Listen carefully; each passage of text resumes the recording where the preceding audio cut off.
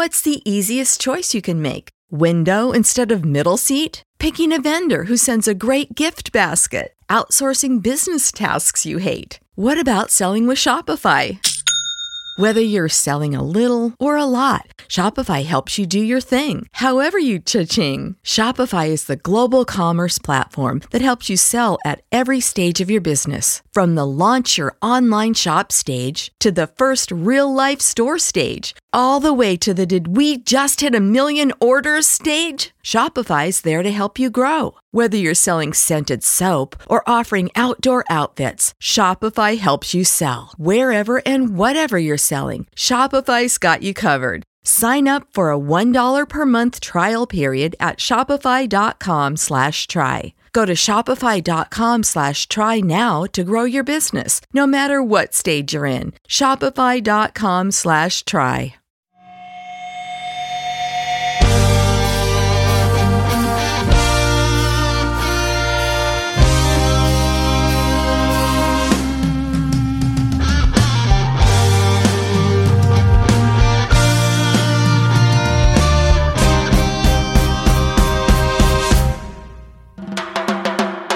What up, TCK Podders? I'm your host, Sky Guasco. You are listening to the Candlestick Kids Fantasy Football Podcast. Please follow us on Instagram at fantasyfootball_TCK Pod and on Twitter at TCK_pod. You can find all of our rankings and multiple articles at tckpod.com. We've got a lot to cover, so let's get into it.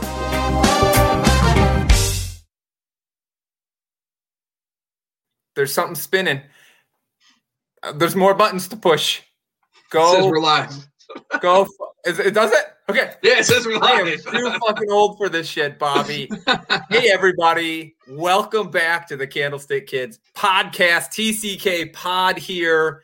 I believe this is episode 364. I've been doing episodes here now for a while, and Sky texts me every week and tells me they got the number wrong. So I don't fucking know what episode it is. But it is an episode, okay?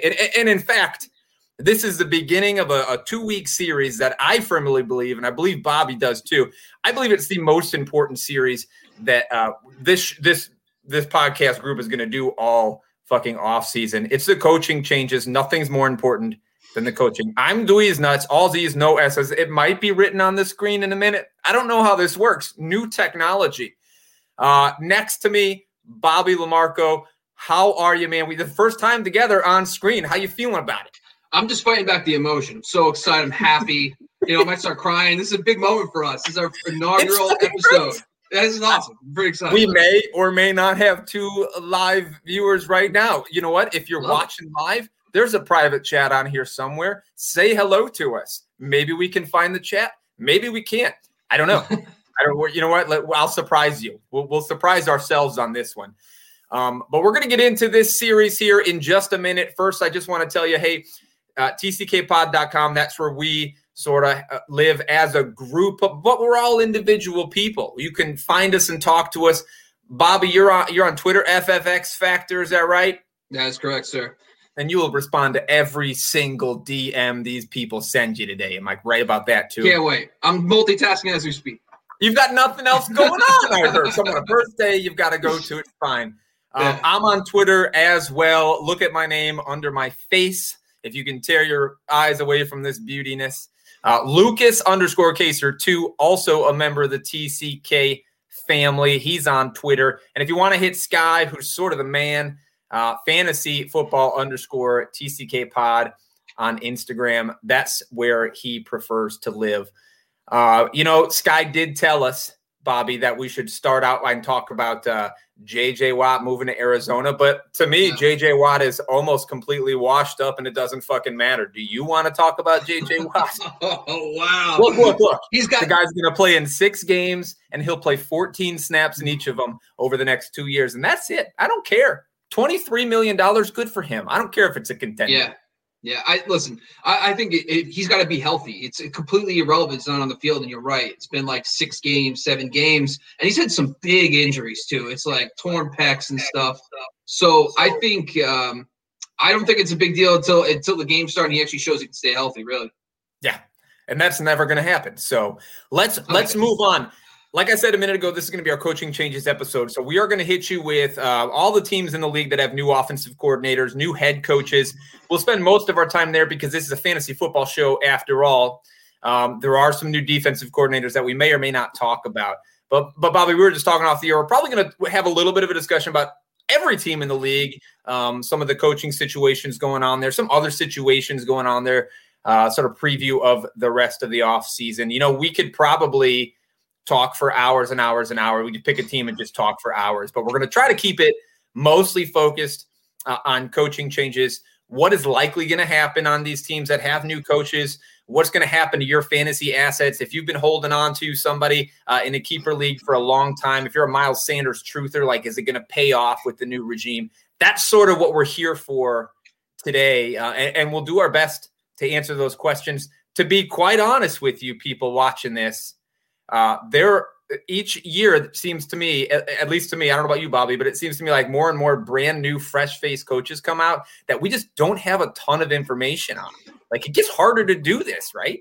Yeah. I listen, I'll actually tell you, and I found my most difficult one was Anthony Lynn, because technically he was never really a coordinator briefly in Buffalo. And so yeah, you're right. But like Clint Kubiak got his dad. I mean, like, you think he's going to run his dad's offense, right? So yeah, he's brand new. I say it's hard for us to do, but we're fucking professionals, okay? We did this shit, all right? Yeah. We've got advice. We're not going to skip a team because we're pros and we're good at what we do. Amen.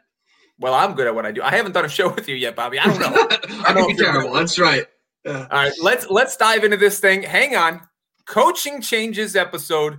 We're going to go division by division here, and on this episode, we're starting in the NFC, and we're going to start with my hometown division. It is the NFC North. You'll see it. You see it scrolling down there. I figured it out, Bobby. I figured it out. Nice. Hey, who's your team? The Giants. Okay, so we're gonna maybe hit them a little later on too. Absolutely. That's fantastic. All right, let's start with my team then. It's the Bears. We're going alphabetically. I'm not playing favorites here. B for Bears comes before everything else. Now, the Chicago Bears don't actually have any new offensive coaches right now. Matt Nagy's still the head coach. Bill Lazor, second-year OC there. Do have a new defensive coach, Sean Desai, former safety coach right there on the same team coming in. Lord only knows what's going to happen. They let Vic Fangio go, and I got real pissed off at the Pagano hire. Can't be any worse than Pagano as far as I'm concerned. Anything you want to say about the Bears, or should I just start and you can cut me off in an hour when I'm done? Well, I want to give you the full hour, so I'll be brief. Well, I think the biggest thing for the Bears is what they're going to do at quarterback, right? It's Nick Foles, because Mitchell Trubisky is a free agent technically, and he could be gone. And Nick Foles he's very streaky quarterback. He didn't really show it, and he actually lost his job to Mitch, right? So. And then it's Allen Robinson. Is he going to leave? Are they going to let him leave? Are they going to franchise tag him? That quarterback situation is still wide open. And until they figure that out, I mean, whether it's Deshaun Watson, some of those, I mean, I'm sure you would love that. But at the same time, yeah, I know, Russell right? Wilson, maybe? Yeah, right. I think until the quarterback situation is solidified, I think the coaching, obviously, Bill Lazor, I think, was a great hire last year. He did great things for that run game, especially with David Montgomery. And Montgomery made big strides in his second season, which is fantastic. But I think from a fantasy standpoint, we have to remember that, Tariq Cohen is kind of that wild card this year for David Montgomery, keeper leagues and dynasty leagues. He had a monster season, but what's going to happen is he going to become more of a part of committee next year with Tariq Cohen. So there's a couple of moving parts for the Bears. Yes, they have stability at the coaching position, but the other positions are just all over the place. So we're going to need a little bit more time before we can dive into the Bears more deeply. For sure. I do just want to say this really quickly because I think it's important for people to understand as far as Bill Lazor and Matt Nagy goes on that offense. Okay, so Matt Nagy's called the offense for most of his time in Chicago. In week 10 last season, he gave up play calling to Bill Lazor. It was difficult for him to do, but they had just lost 6 games in a row. And the offense changed pretty quickly. We saw more points. They ran the ball a lot more consistently, to your point, with David Montgomery. Simplified the play card, which has always been Nagy's problem. He's cute. He is cute, and that's a problem, okay? But the issue here is this. In week 17, Matt Nagy took the play calling back for absolutely no reason from Bill Lazor. So, I warn all David Montgomery owners, all Bears fantasy owners everywhere, watch who's going to call plays next year, because if it's Bill Lazor, the offense has the weapons that it needs to be productive. Now, like you said, whether it's going to be a split at running back, who knows? Who's going to be the quarterback? Who knows? But if Matt Nagy wants to take it back, trade your fucking Bears. Like, get rid of him. He's not the play caller that is going to succeed on this team. I want to say this about Mitchell Trubisky, though. I was reading this yesterday. Going back to 1936, Mitchell Trubisky has the 43rd best all-time career passer rating in the NFL. Do you believe in professional football? Do you believe that stat? That stat blew my fucking mind. I mean, you see it on the field, right? So it makes a lot of sense. Yeah, he's like 2 spots higher than Dan Marino, better passer rating. I don't know where these fucking numbers come from, because that was his player comp, right? Coming out of college. So Dan Marino. All right, let's get off the Bears again. No big coaching changes. Do watch for the Lazor Nagy thing and who's going to be calling plays. But let's talk about the Packers, another team where we don't have any big coaching changes here. We're going to go into year 3 with Matt LaFleur. Nathaniel Hackett I think it's his second year as the coordinator there, quote unquote coordinator, one of these figureheads. I think Mike Pettin left the team at defensive coordinator, but they haven't hired anybody yet, as far as I know. But we don't expect anything to change here, right? Like, this is year 3 of the system. They sort of figured it out last season. This team is going to be what this team is going to be. Yeah. I think I talk a lot about this, and we're going to do an episode later in the year about the second year leap. And this Packers team is like the poster child for that second year. It usually takes a year or two. And I'd like to tell people, think about your own job. You know, the first year you're kind of feeling things out.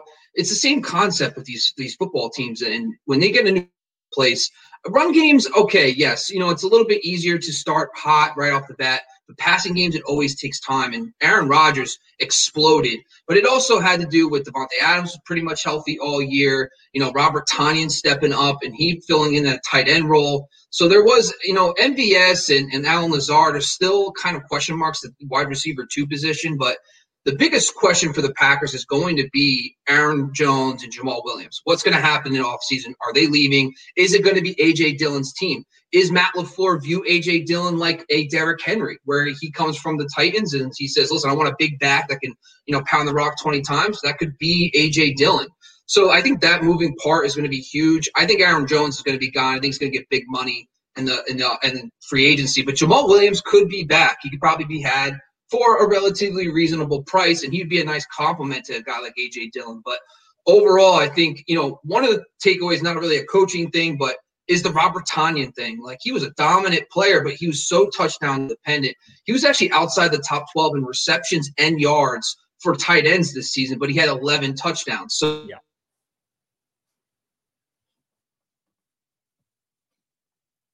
Oh, shit. Bobby froze. I don't know if Bobby froze just for me, but it's fine. We're gonna pick it up. I'm gonna kick him off. We'll bring him back on. I agree with him, Robert Tonyan. Very touchdown dependent, very streaky. I wouldn't certainly consider putting him on my fantasy rosters this season because that's not going to repeat. But we got to move off of the Packers here. We're going to move on to the Detroit Lions. Okay, so the Detroit Lions, big fucking changes. I mean, every coaching position here has changed. Both coordinators have changed. We got a new head coach. So lots to talk about, lots of changes expected. If you saw the Dan Campbell interview after he first got the job, kind of a weird dude, right? Kind of a dude that looks like he's a little bit of a wild card, hard to trust. Well, what do we expect on a team with a guy like this who's going to come in guns a-blazing? Matt Patricia came into this team and tried to totally revamp everything, make all the players work more in practice, and it didn't pay off. The team, the players on that team sort of revolted against him. So can Dan Campbell get the guys behind him or not? Bigger question probably even than what Dan Campbell can do as a coach is what's going to happen with Jared Goff, new quarterback on this team.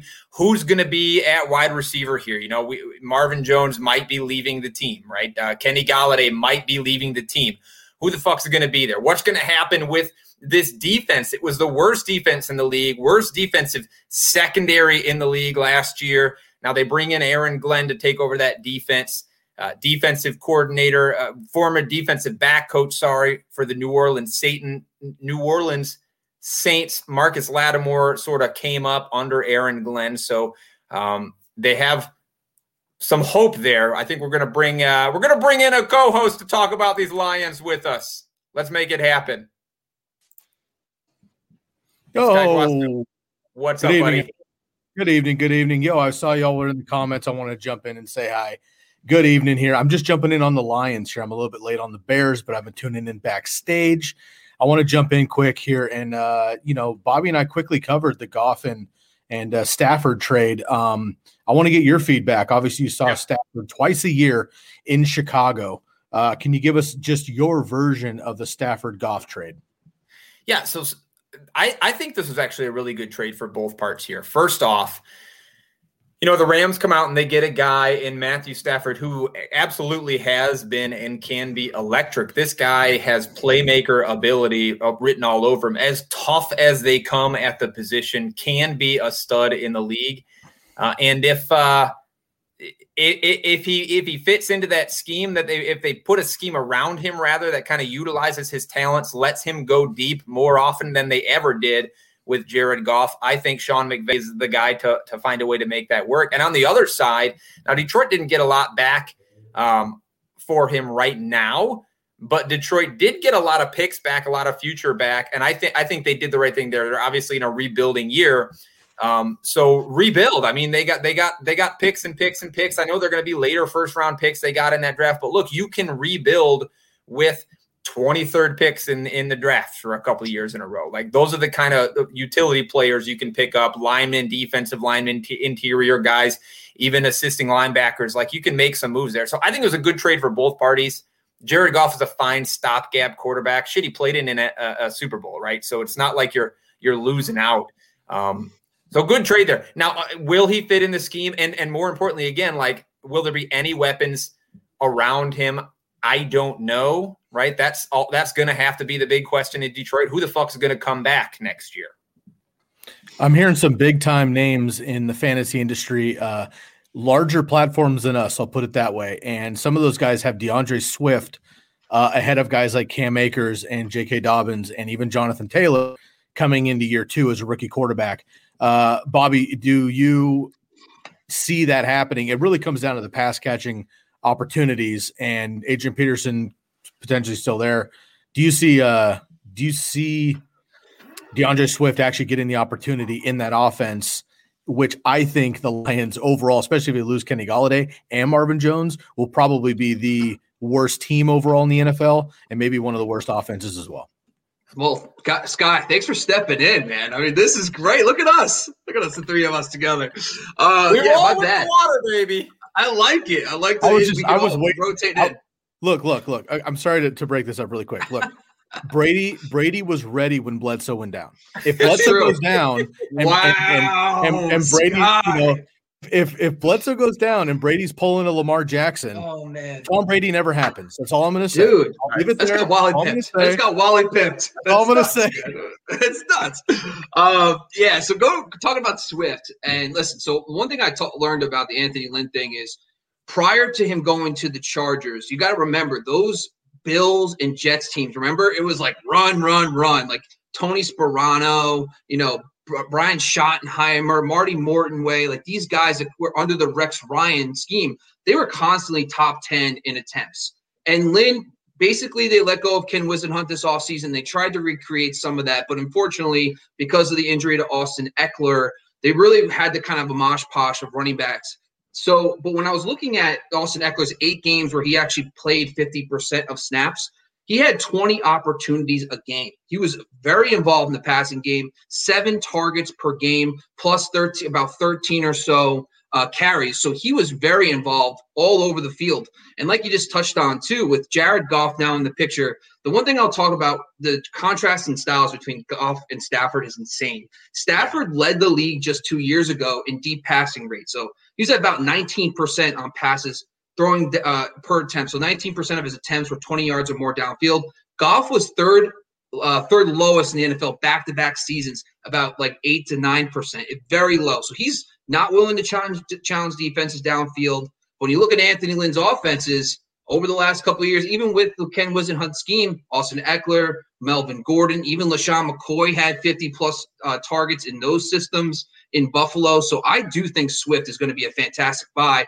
And me and Dweez were just talking about this too earlier, is that running games typically in year one they're not bad. It's the passing games that take time. So I think they are going to lean on Swift. But I think Adrian Peterson, does he come back? That's going to be a key factor in all this because it's the novelty of Peterson. Now, granted, Anthony Lynn and Dan Campbell, which is just like Campbell. Like I'm thinking like just smack. He just wants to punch someone in the face every time on the field. So I'm looking forward to that. But I think Swift definitely needs to be monitored as a potential, top 12 back next year. I want to say Carry on still around too, right? Say that again. Carry on. Yeah, he is. But I mean. Fuck Kerryon Johnson. I don't think he's on the team anymore. It doesn't matter. Mm-hmm. But you're right. Look, Anthony Lynn's running backs have been top 10 in targets every year as a Chargers coach. Now he wasn't the play caller there, right? But he did put together the offense for the Chargers. Top 5 in each of the last 3 seasons. But even when he was offensive coordinator, called plays in 2016 for 15 games in Buffalo. And LaShawn McCoy, in 2016, he had like 60 targets or whatever it was, which wasn't a huge number. It's not Austin Eckler numbers, but it was awesome. The thing that really needs to be pointed out is like they got used. Like they got used a ton. Bobby said it. They got used a ton. Anthony Lynn likes to generally slow things down on offense. He does have a very balanced attack, 58.4% pass, which is right there on the average. And I think it's a really good hire by Dan Campbell, in part because of the Goff trade and what you were talking about, Bobby. Goff doesn't throw the ball downfield, but in an Anthony Lynn offense, the ball doesn't go downfield. Think about in Buffalo, it was Tyrod Taylor, who we all know as a guy that dumps the ball off. And then it was Phillip Rivers, who also loved to dump the ball off. Well, guys, maybe it was Anthony Lynn who loves to dump the ball off. I think you're right. This could be a really great situation for DeAndre Swift. The other guy that I think this could actually help quite a lot, who is on the right sort of trajectory right now, is TJ Hawkinson. I mean, again, you look at both of these teams that Lynn coached for, the last 2 teams, whether the Chargers or the Bills, tight ends got it done. Charles Clay was the number 1 targeted player on that 2016 Bills team for Tyrod Taylor, right? So I think Hawkinson's going to be fine. And I don't know who the hell's going to come in here and play wide receiver for the Detroit Lions, but I'm not very excited about them. Like over the last few years between Galladay and Marvin Jones, you could get excited about these guys and kind of take them in those, middle rounds or so, 4 or 5, whatever it was, and have that deep ball potential. But I'm not touching any wide receiver, not just because Goff's the quarterback, but Anthony Lynn doesn't like to do that either. So why fuck with the guy who's not going to get ceiling type of games when you can go get a Swift or a Hawkinson, probably higher than you should, and do just fine. Yeah, so this is the one thing I will say, and I was looking at the Anthony Lynn scheme, is that the type of receivers that flourish too, the Keenan Allens to Robert Woods, even in Buffalo. I know Sammy Watkins dealt with a lot of injuries. Sammy Watkins did have a big season in Buffalo too, but Robert Woods actually led the team. Before Robert Woods became Robert Woods in LA, he did have some productive seasons in Buffalo. Granted, it wasn't really necessarily fantasy relevant, but the type of player that was kind of the lead dog and the most consistent in the Anthony Lynn scheme are guys that can play inside and out, guys that get yards after the catch. So I think Galladay, I love Kenny G. And Sky knows I have a man crush on Kenny G, but I don't know if he's the right fit for what they're going to want to do. And Marvin Jones, same thing. These are vertical threats, guys that can take the ball downfield. And plus with Goff, we just touched on it just doesn't seem like it makes a lot of sense. So I think from a wide receiver perspective, Danny Amendola is even a free agent. So it's going to be a complete shakeup on offense. And like you just touched on with TJ Hawkinson, the one thing I did like about Anthony Lynn is that he did use Hunter Henry a lot in the slot. So he did break him out wide a little bit more than you typically see what we saw from TJ Hawkinson last year. So he's going to be in the slot. He's going to get a couple mismatches there playing against nickel corners. So I like that usage for TJ Hawkinson, plus him going into his 3rd season. But that all being said, I'm just never really excited for change for the passing game year 1. So I'm interested to see who comes in at wide receiver. The one thing I want to say about defensive coordinator here, again, it's Aaron Glenn, Saints defensive backs coach. what the beat writers are saying right now is that what they expect from him, what he has said very loudly that he likes to do is play 2 deep man coverage, which means one very important thing for the Detroit Lions. And is that if Okudah can't get his shit together and play like the first round number 1 super high draft pick that they took him as, this defense is going to be fucking terrible. The kid can play. If Aaron Glenn can get him right, that is the linchpin of this defense. And, there's an opportunity for them to sort of turn it around a little bit, at least from the back end forward, but it is all hinging on how well Okudah can get his shit together. For the dynasty players out there, any reason to throw a shout out to Quintez Cephas, maybe being that Robert Woods guy? Let me tell you what, Quintez Cephas, LaMarco here is talking about a guy that can play inside out. Quintez Cephas is the guy that can play inside out. I think Quintez Cephas. Also, Okudah in college says Quintez Cephas was the toughest wide receiver to cover that he played in his entire collegiate career. So potential, I mean, like it's a dart throw, a deep dart throw, but I'm throwing it. But you got to think of it this way. I mean, again, if Kenny Golladay leaves and Marvin Jones leaves, dart throw, yes, like name-wise. I mean, he did – barely anything last year. Amendola is still around as now, whatever.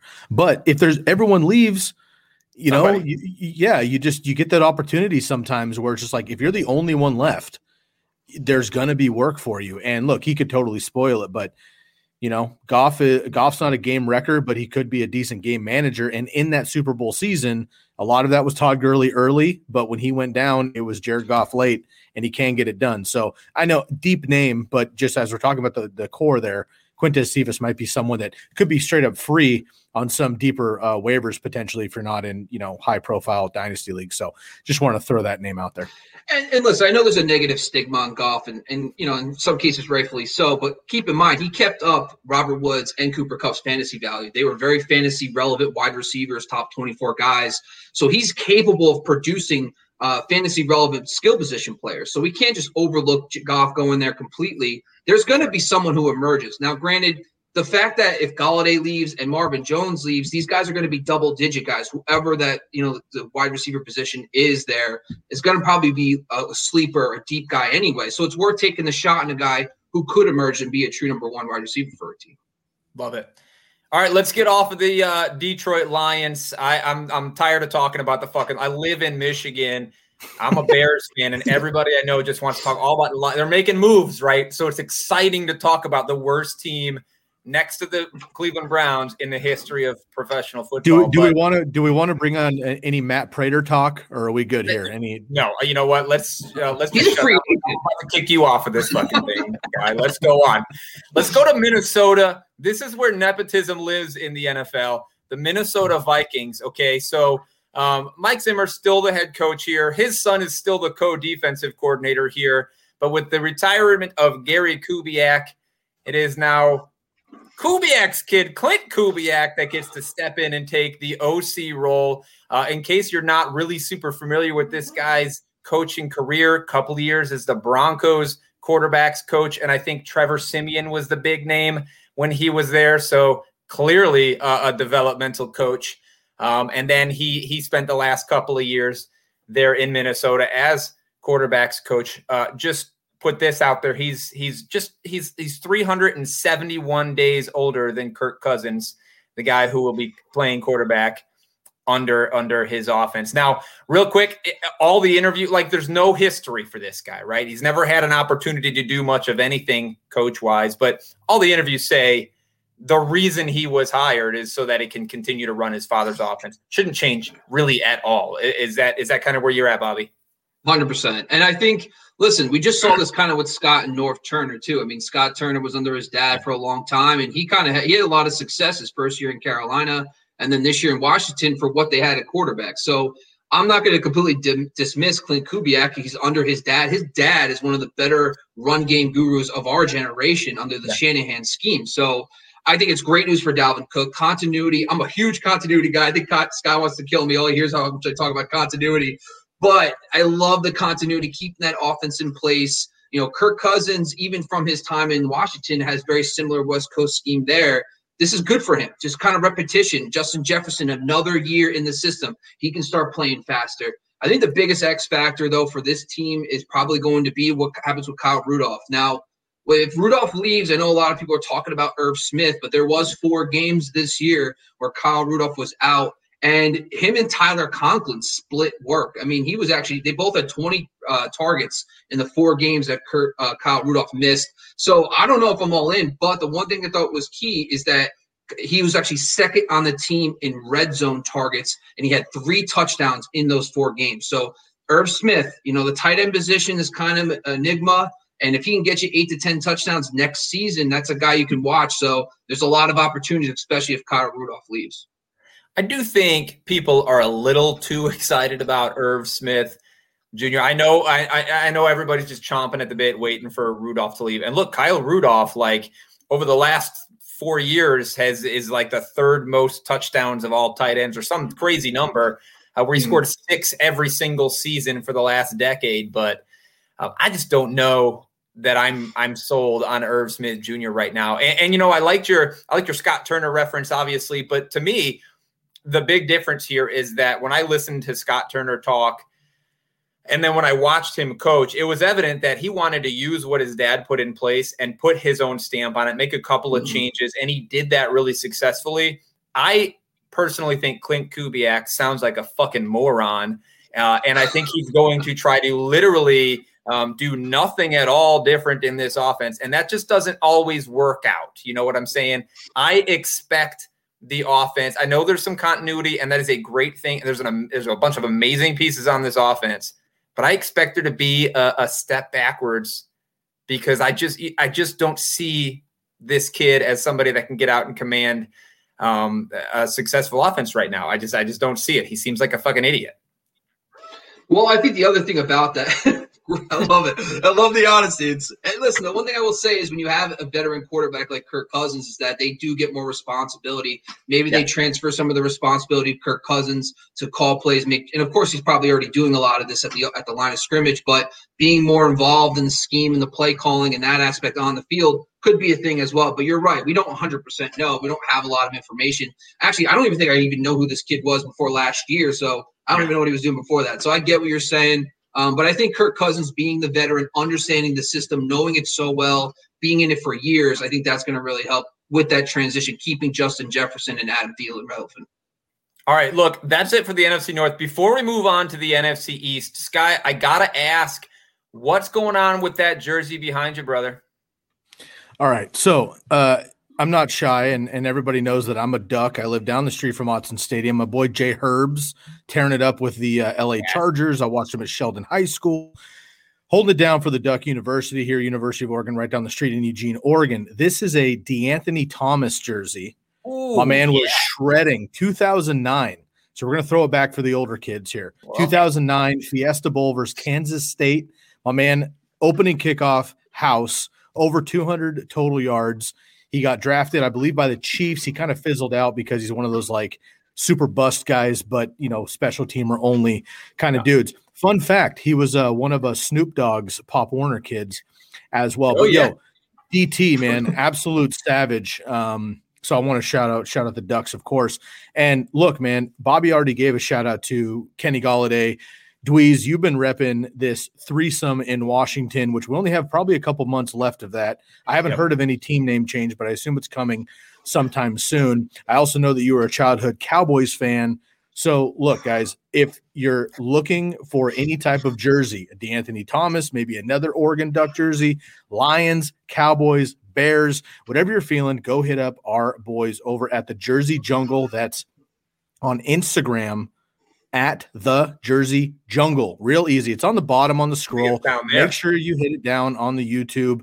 Go check them out. Tell them we sent you, Sky Bobby Dweez from TCK. Use the TCK promo code. Save 10% on 1 or 2 jerseys and 15% on 3 jerseys. And look, these are already half price. You get them on NFL.com. They're about $120 for the Twill super nice game worn jerseys. These are $60 at cost, and we're getting you a discount as well if you use the TCK promo code. So do yourself a favor, get somebody, call your shot on one of these rookie running backs, call your shot maybe on the next big thing coming out of college. Get their college uni now before they're going to become obsolete, and maybe get an OG, or look, perhaps you want to get a JJ Watt Cardinals jersey, or throw it back and get one of those Houston Texans jerseys for a commemorative edition there. So make sure you go get your jerseys at the Jersey Jungle on Instagram. Place your order, use the code TCK to get 10 or 15% off. Yo, boys, it's been a pleasure. I'm going to jump off here. We're having a lot of fun. We got Lucas in the place as well. Listeners, if you're paying attention and you're on here live with us on YouTube or Periscope, feel free to jump in the comment section. I'm going to be monitoring that, helping with production in the back end. We had a little audio mishap early, so I jumped in, but I'm taking my Union 15 here, so I'm gonna let the boys keep crushing out the NFC East for the rest of the show. But you guys are crushing it. Coaching changes. Make sure you give a subscribe and a like right here on the YouTube channel, as well as a rate and review. And I'll let you guys take it away. Peace. Cool. Thanks, Sky. Look, before we move on, Lucas has a request of us. Here it is. He'd like to know for redraft PPR, if you take those running backs that are currently in the NFC North, let's just assume for argument's sake that Aaron Jones is a Packer next year. How do you rank these guys? Yeah, Cook is obviously the clear number one. I mean, he's probably the only one of these guys that's truly elite. I think Aaron Jones, obviously number two. I think the biggest thing with Aaron Jones is he's kind of in this weird committee where Jamal Williams rotates in the line. Now they got A.J. Dillon, but he'd still be number two. I think Swift is right behind him, though. I think Swift is going to be the emerging back with Anthony Lynn coming in this offseason. So I think I'm excited for Swift. And then bringing up the rear, your boy, David Montgomery. But Montgomery I still think is great, still a top 24 back. But I think Tariq Cohen kind of throws a wrench on him for 2021. Yeah, I agree. And, we talk about that coaching issue. Who's going to call plays? Is it going to be Bill Lazor, so forth, so on. So there could be some shifting at the bottom there, but Swift's upside right now looks good. And you know what? These four guys, I haven't considered it before, but this might be the best division for fantasy running backs going into the 2021 season right now. If I'm wrong, you can tell me about it later. But right now, we've got to move on. We're going to move over to your division, sir. We're going to move on to the coaching changes in the NFC East. We're going to start with what I assume is your least favorite team in the world. It's the Dallas Cowboys. So Mike McCarthy maintains that head coaching job. Kellen Moore, a third year as offensive coordinator here. Now, quick fun story, my favorite Kellen Moore story. His first year as OC, going into training camp, word is he did not have a playbook. He decided he wanted to, on the practice field, write it with the players as they were working out. I hated on him quite a lot for that, talked a lot of shit, but it looked like it was going the right way to start the 2020 season. First of all, do you expect Dak back? And second of all, if he comes back, is this team going to be what it started out as last year? Now, second year with McCarthy, third year with Kellen Moore as the OC? Well, I think a lot of this of course, if Dak comes back, I love continuity. I'll talk about that again. But I think a lot of things last year I think one of the most overlooked things was, Kellen Moore's coming back to call plays. And no one thought they were changing the offense. No, it was Mike McCarthy's scheme. Mike McCarthy was bringing in his scheme, and they even talked about Dak's footwork and changing things up. And I think a lot of people overlooked that. So it was relatively new for Dak learning that scheme, but they got off to a really hot start. But a lot of that had to do with the defense being so bad. I mean, they did so much damage. I think I heard a stat the first 4 weeks of the seasons, Dak almost had like 1,000 yards passing in the second half. It was insane. Like, that's garbage. That's not how you really rely on fantasy moving forward. You can't project that. But at the same time, the Dallas Cowboys bringing in a new defensive coordinator, maybe it was Dan Quinn, right? So I think if he comes in and he makes the changes and kind of helps a little bit, I think they can grow. CeeDee Lamb, Amari Cooper, Michael Gallup. I mean, they have Zeke Elliott.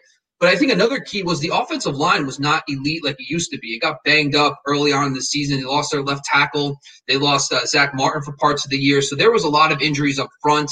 And also Travis Frederick at the beginning of the year retired. So I think there was a lot of moving parts at the line. So there's definitely optimism for them to take the next step. Second year, Mike McCarthy's scheme. Dak comes back. I think Dak is going to come back. I just don't see where else he's going to really go. But I think I'm really excited to see what they can do in the second year of McCarthy, third year with Kellen Moore, et cetera. Yeah, and there are a lot of things moving in the right direction at the end of the year. That line was starting to get healthy. We saw Dalton starting to succeed there. And on the defense, they started to get a little more aggressive, started making some turnovers. Now with this Dan Quinn hire, I think it's a great hire. He was a fucking terrible head coach in Atlanta. Like, he fucked up that defense. I don't know how he did it, because his previous job in Seattle, the defensive coordinator for the Legion of Boom, led the league in turnovers under Quinn. His scheme was just as aggressive as it got. Maybe it was just a personnel problem, but yeah. I think pairing him and the aggressive style of defense he likes to play, he's a one safety, extra man in the box, unique blitz package kind of coach. I think that defense takes a big step forward, which might be great for the Cowboys. Mm-hmm. But, if you're expecting 500 yards a game from Dak, that's probably not. It's good to know that he can do that, but probably not realistic. All right, let's move on then. Let's do the big one, okay? So the Philadelphia Eagles have a total turnover. Head coach, OC, defensive coordinator. And look, I got to be honest, man. They have 3 years of coordinator experience between the three of these guys, right? I don't believe Nick Sirianni, the new head coach, ever called plays as an offensive coordinator in his career. Yeah. Shane Steichen had a year and a few games where he had an opportunity to call some plays under Anthony Lynn.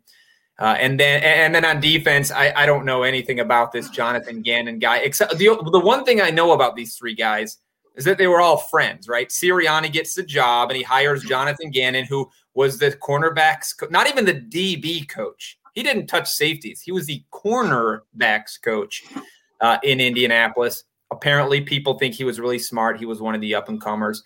And then he hires Shane Steichen, who took over for Nick Sirianni as the quarterback coach for the Chargers when he left to begin with. So, they work together as well. It's just a big, let me hire my friends here. But what should people expect from these really young coaches? Do we have enough information to give them anything right now?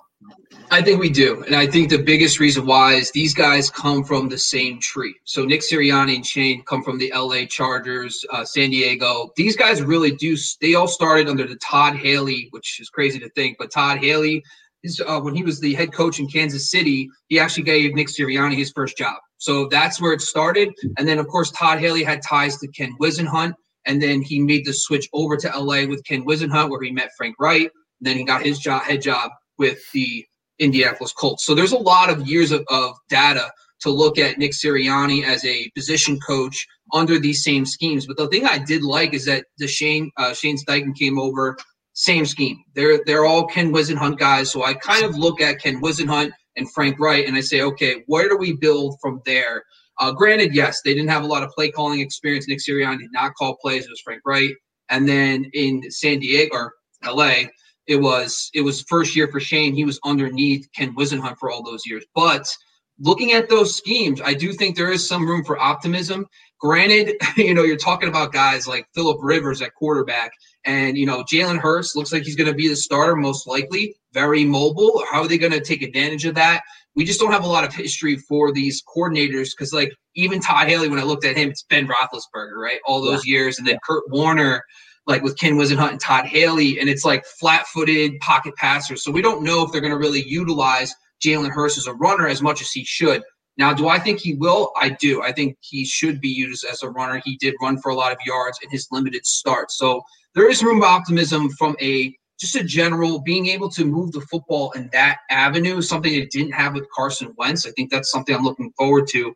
But overall, they need to fix – this team was decimated by injury. I mean, on the offensive line, the great news is they probably get back one of the best interior offensive linemen in Brooks. He's coming off injury from last year. He comes back. Their left tackle, Andre Dillard, should be coming back. So they're going to start getting healthier. Lane Johnson was banged up half the season. So fixing that line and then getting receivers. I mean, they need – the one biggest difference I saw from these two offenses was – the use of a tight end. I mean, the Philadelphia Eagles basically had to live off two tight end sets because they didn't have receivers. Granted, was that because of all the injuries or was that a philosophy thing? I don't think any coordinator really wants to use two tight end sets as much as the Philadelphia Eagles did. But the Indianapolis Colts they were not that heavy in the 2 tight end set. So I think the one thing if Zach Ertz leaves, I think it's going to be Dallas Goedert, of course, but I don't think it's going to be a personnel thing. Are they going to have the receivers? Is Travis Fulgham going to take a next step? Jalen Reagor going to take a next step? They need people to step up on the outside, especially because they're getting rid of, Alshon Jeffrey. They're getting rid of Deshaun Jackson. So from my perspective, there's a lot of opportunity for these guys, especially I like Nick Sirianni, but I love it for Miles Sanders. So, yes, the Colts had Nyheim Hines, and then you think of Danny Woodhead from the Chargers days, that these satellite backs have a role. But when I looked at the actual data, they're the running back one, so Melvin Gordon to Marlon Mack to even Jonathan Taylor last year, they all consistently got over 230 carries with a max of 280. So the running back, the true RB1, does get a lot of work. So I think Miles Sanders can capitalize on that. Now, I do think a guy like Boston Scott fits perfectly into that Nyheim Hines role, but Miles Sanders is a great receiver. So he's just another guy that needs to stay healthy, and he could really benefit from being a feature back. And Nick Sirianni has shown, being a part of coaching staffs that do feature that running back position. Yeah, you nailed it there, man, with the running back. I mean, I have more exclamation points after Miles Sanders than I usually see in any one place ever. But not only, like Frank Reich said, the one thing Frank Reich said about Sirianni over and over and over was that Sirianni was the reason he never stopped running the ball. Like, Sirianni was the whisper in his ear every game, all game long, keep running it, keep running it, keep running it. Even in games where they should have probably gone away from the run, where conventional wisdom said it, he was whispering in his ear, like, run the fucking ball, dude, run the fucking ball. And it really worked. He is going to be the play caller. Nick Sirianni's taken on that role for the very first time ever. Shane Steichen will have a really big influence, though, as the only guy that's called plays ever. Again, he did it for a year and a half. Now, when he took over in 2019 as interim offensive coordinator, I'm kind of throwing away a lot of what happened last year on that team, just because so much was in flux.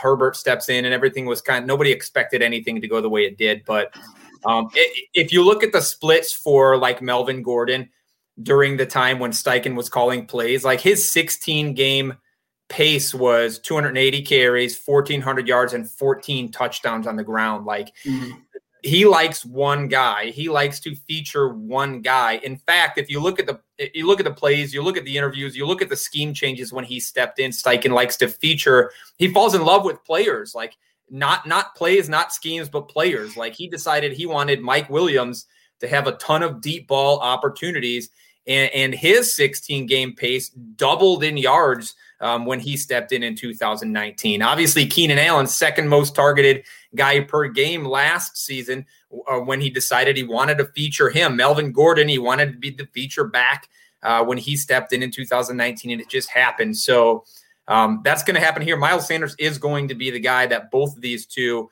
decide to feature. And I expect a really efficient offense, right? Like, 57.5% red zone scoring when he stepped in after a 47% that year. He increased the yardage per run play by, 0.8 yards when he stepped in that same year. They scored like 5 more points per game when he stepped in, Steichen, that is. So they know how to run a good offense, and they do that based on the guys that they like. They like to feature guys in roles, and I think Miles Sanders going to be really solid. I do like Jalen Hurts here, and I like the coaching situation here because, first of all, both of these coaches, when they had an opportunity to be the quarterback coach for Phillip Rivers, I think they learned from Phillip Rivers a lot about what the quarterback role is. To me, Phillip Rivers, probably one of the smartest quarterbacks in the league, at least after Peyton Manning left, maybe the smartest on-field quarterback in the league. So they got that for him. And then Steichen with last year, helped Herbert step into a pretty successful, at least, quarterback position. They didn't win a lot of games. So I like that for them. I don't love the wide receivers, either of them on this team. Maybe the deep threat, if they pick one. Steichen loves to go deep on a play action pass. Is that a guy like Hightower? I don't know who that's going to end up being. Like, let's see what happens there. I think Goddard and whoever the tight end really struggles, just because it's not really I don't expect it to be a focus of this offense. I think the short pass game is going to be Miles Sanders. Whatever. Steichen's never had a good tight end. Obviously, Ebron in Indianapolis did a little bit better, but no thank you for me. But Young coaching staff, I agree with you. They're all sort of on the same page coming into this thing. And to me, that page, sort of like you, screams like Miles Sanders should be higher on your draft or trade target board than he is right now. Yeah. Probably So I don't know. No, and the thing is, like a lot of the Eagles, the whole thing, their theme is, can they stay healthy? I mean, there's just so many moving parts last year because of injuries. But another thing I did notice, too, about this offense is that, Doug Peterson, because of that 2 tight end set, they used their receivers had to play out wide a lot. There wasn't a lot of movement into the slot. They didn't have – yes, they had like Ward, for example, who was a primary slot guy. But their true outside receivers were not featured that much in the slot. Now, this new coaching staff does. I mean, we just saw Keenan Allen, for example. His 50% snaps inside and out. He was constantly moving around. That's much more beneficial. You get nickel corners. You get better matchups. But also even T.Y. Hilton, even though T.Y. Hilton didn't have a great season, he was still kind of moved around a lot more than what you saw from the Philadelphia Eagles wide receivers last year. So that's another thing that I didn't notice. But at the same time, is Jalen Reagor going to be the number one? I just think that we need to hear more about what they do in the offseason. I just don't know if they have the cap space. After all the money they're going to eat with Carson Wentz not even being on the team, are they going to have enough luxury to go out and splash for a guy like Allen Robinson or something? I just don't see that happen. I know it's your guy. I'm sure he's staying. I didn't mean that. My fault. It's fine. He should probably leave. Yeah, it's going to be an interesting team to watch. Lots of changes in personnel and in coaching personnel. Let's move off of them, though. Let's come to your boys, the New York Giants. Obviously, Joe Judge gets a second year here, even though the first year was tough. But much like the Eagles, they had a lot of injury issues that they were dealing with. Jason Garrett, second year as an offensive coordinator here. I think I might have heard through the grapevine how you feel about him, but I'm interested to hear it from you. Patrick Graham maintains the DC job. Tell me what to expect year 2 in this system for some big fantasy names, to be honest with you. Sterling Shepard, we got obviously Saquon whenever he's back, even Daniel Jones, who has shined in moments. So I was a big Pat Shurmur guy. I did not think – listen, Daniel Jones showed enough in his rookie season, and not to harp on it too much, but when a young quarterback shows signs that he can play, why disrupt the entire offense? I wasn't a fan of the move.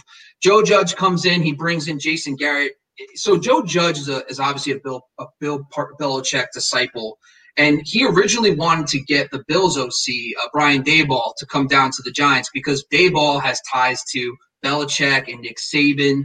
And then he does this 180 and he goes for Jason Garrett. And granted, Garrett, the offenses were okay in Dallas. They really were great with Zeke Elliott establishing that run, but that offensive line was dominant. And then the passing game, yes, Dak developed and he's been pretty good, but at the same time, it didn't really take off until Kellen Moore took over as OC. So I was not that too excited about it. But the one thing I will say that got me, when they fired Mark Colombo, the offensive line coach, middle of the season, Joe Judge took over, brought in a new guy. We just started seeing the progression of the run game. And for a Saquon Barkley dynasty and keeper, he obviously him getting hurt was devastating, but Barkley's special. And we saw Wayne Gallman have success. We saw even guys like Alfred Morris doing some things behind that line. So there was definitely some signs of improvement from that run game. And I think Barkley's going to step right in. The other problem, though, is they don't have a true alpha number one. I mean, Sterling Shepard's a nice player, but he's better suited to be a number 2. Slayton has not really taken another step that you would like to see, but he struggles typically against top corners, and he kind of fades out of games. So, but also Daniel Jones was not consistent enough to support 3 different receivers with Golden Tate, and then Evan Ingram was a big flop. I think he was one of the most underrated fantasy busts of the year because even me, I was like, yeah, Jason Garrett, he uses tight ends because of Jason Witten, but he likes traditional tight ends. So he likes a guy in line that can block and in the run game and then dominate through the play action pass game and stuff like that. That's not Evan Ingram. Evan Ingram's not going to be in line blocking. It's not what he does. So he was a huge miscast for that offense, and it showed. They just didn't know how to use him. And I'm a Giants fan, so I watched pretty much all the games. They were trying too many gimmicky stuff with Evan Ingram. Yeah.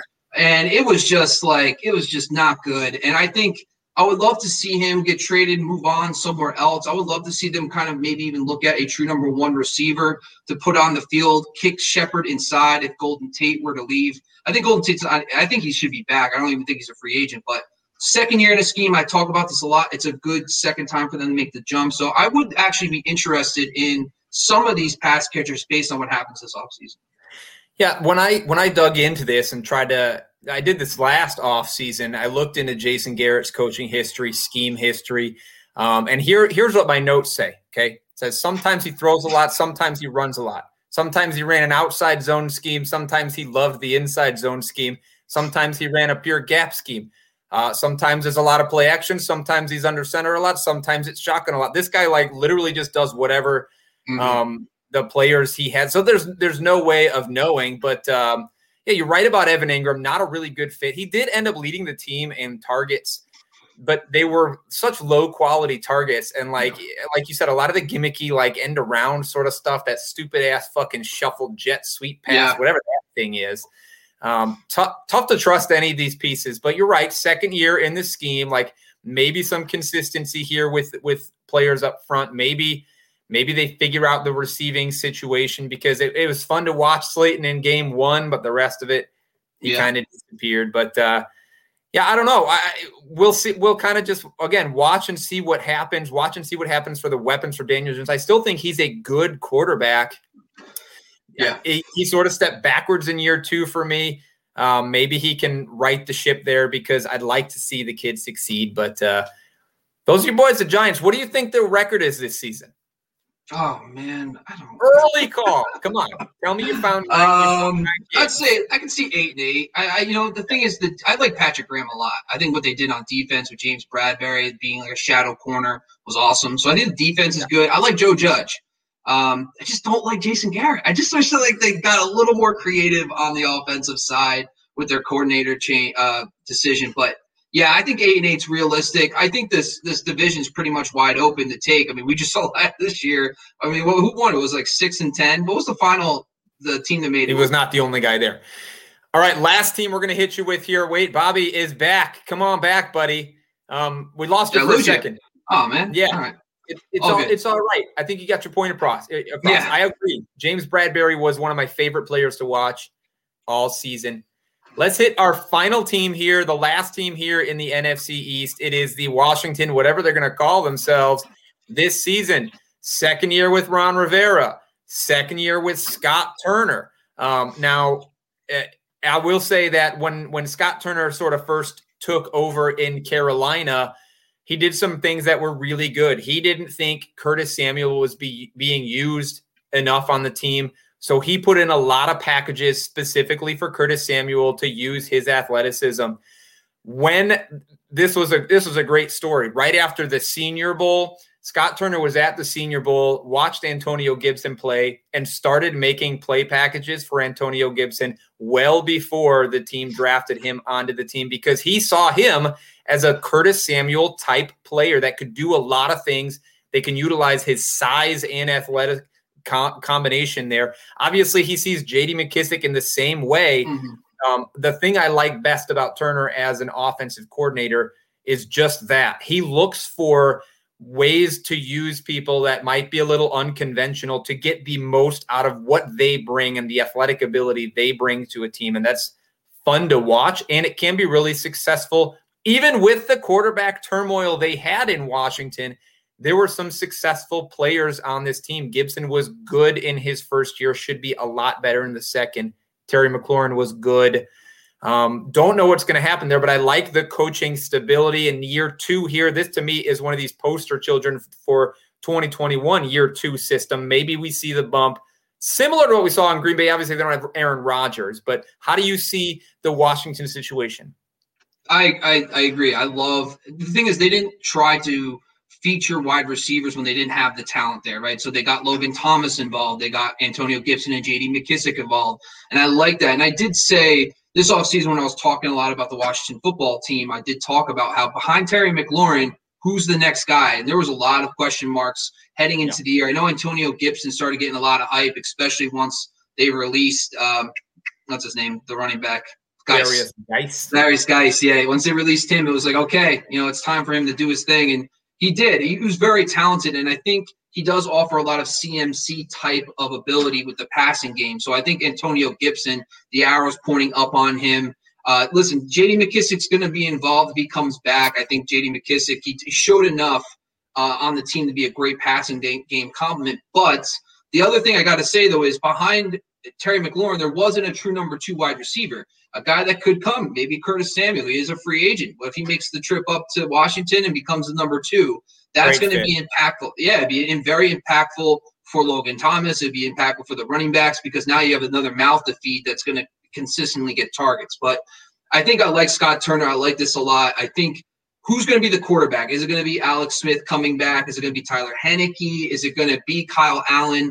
I just don't know if any of those guys are going to be consistent starters in the NFL yet. Yes, Heineke put Tom Brady against the ropes and almost beat him, and they could have been Super Bowl champs, But at the same time, I don't know if any of those quarterbacks are going to be consistent enough to keep those guys all afloat. I like McLaurin. I like Logan Thomas. I like those guys. But at the same time, we would like to see a quarterback come in who can support multiple fantasy relevant players consistently. So I read today that Alex Smith is likely to be leaving the team in the next few days. So that sort of option is off the table. Up in the air, you know what? And with what they did at quarterback last year, they still were relatively successful. If they can figure that out, even in the next couple of years, I think there's some real potential for some of the young studs that are up and coming on this team. Love what Jack Del Rio did with that defense. Obviously, they should come back just as good, if not better, with some of those young guys taking a step forward. But, hey, that's it for the NFC East, which means that's it for us, Bobby. That's our first show together in the books. TCK Pod 364. How was it for you? Like, are you sweating? Are you feeling good? Is Sky off? Because if Sky's off, it was the best pod I've ever done in my life, you know? So, no, it's great, man. We should do this again, maybe in like a day or two, you know? Maybe in a couple of days. Look, if you're watching the show, we love that you were here with us live. If you're watching on YouTube, that's fan-fucking-tastic. Subscribe, hit that damn bell, like the video, share the video with your friends, all the things you can do. I believe, though, Bobby, on Thursday of this coming week, you and I are going to get on. We're going to do the rest of the NFC, and we're going to do it at the same time, right? 7 o'clock Pacific. That makes it 10 o'clock Eastern. We're going to be right here live again if you want to come watch. I think. Yeah. I don't know. I don't know. Look, you can comment, you can talk to us while the show is going on if you watch it live. If you'd rather listen to us, the podcast is available on the website, tckpod.com, YouTube channel. You can look at our beautiful faces. Otherwise, if you just rather chat, Sky's at fantasyfootball_TCK pod.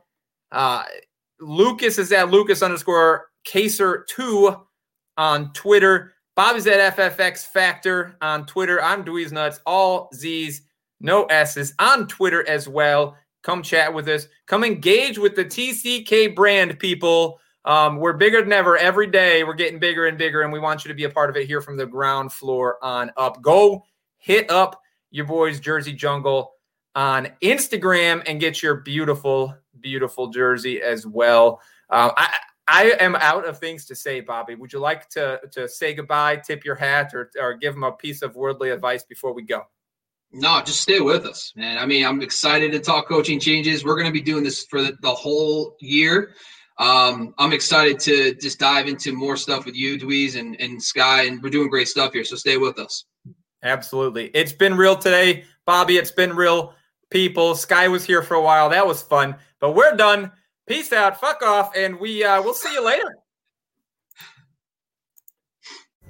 Pulling up to Mickey D's just for drinks? Oh yeah, that's me. Nothing extra, just perfection and a straw. Coming in hot for the coldest cups on the block. Because there are drinks. Then there are drinks from McDonald's.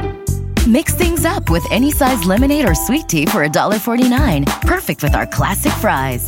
Price and participation may vary. Cannot be combined with any other offer. Ba-da-ba-ba-ba.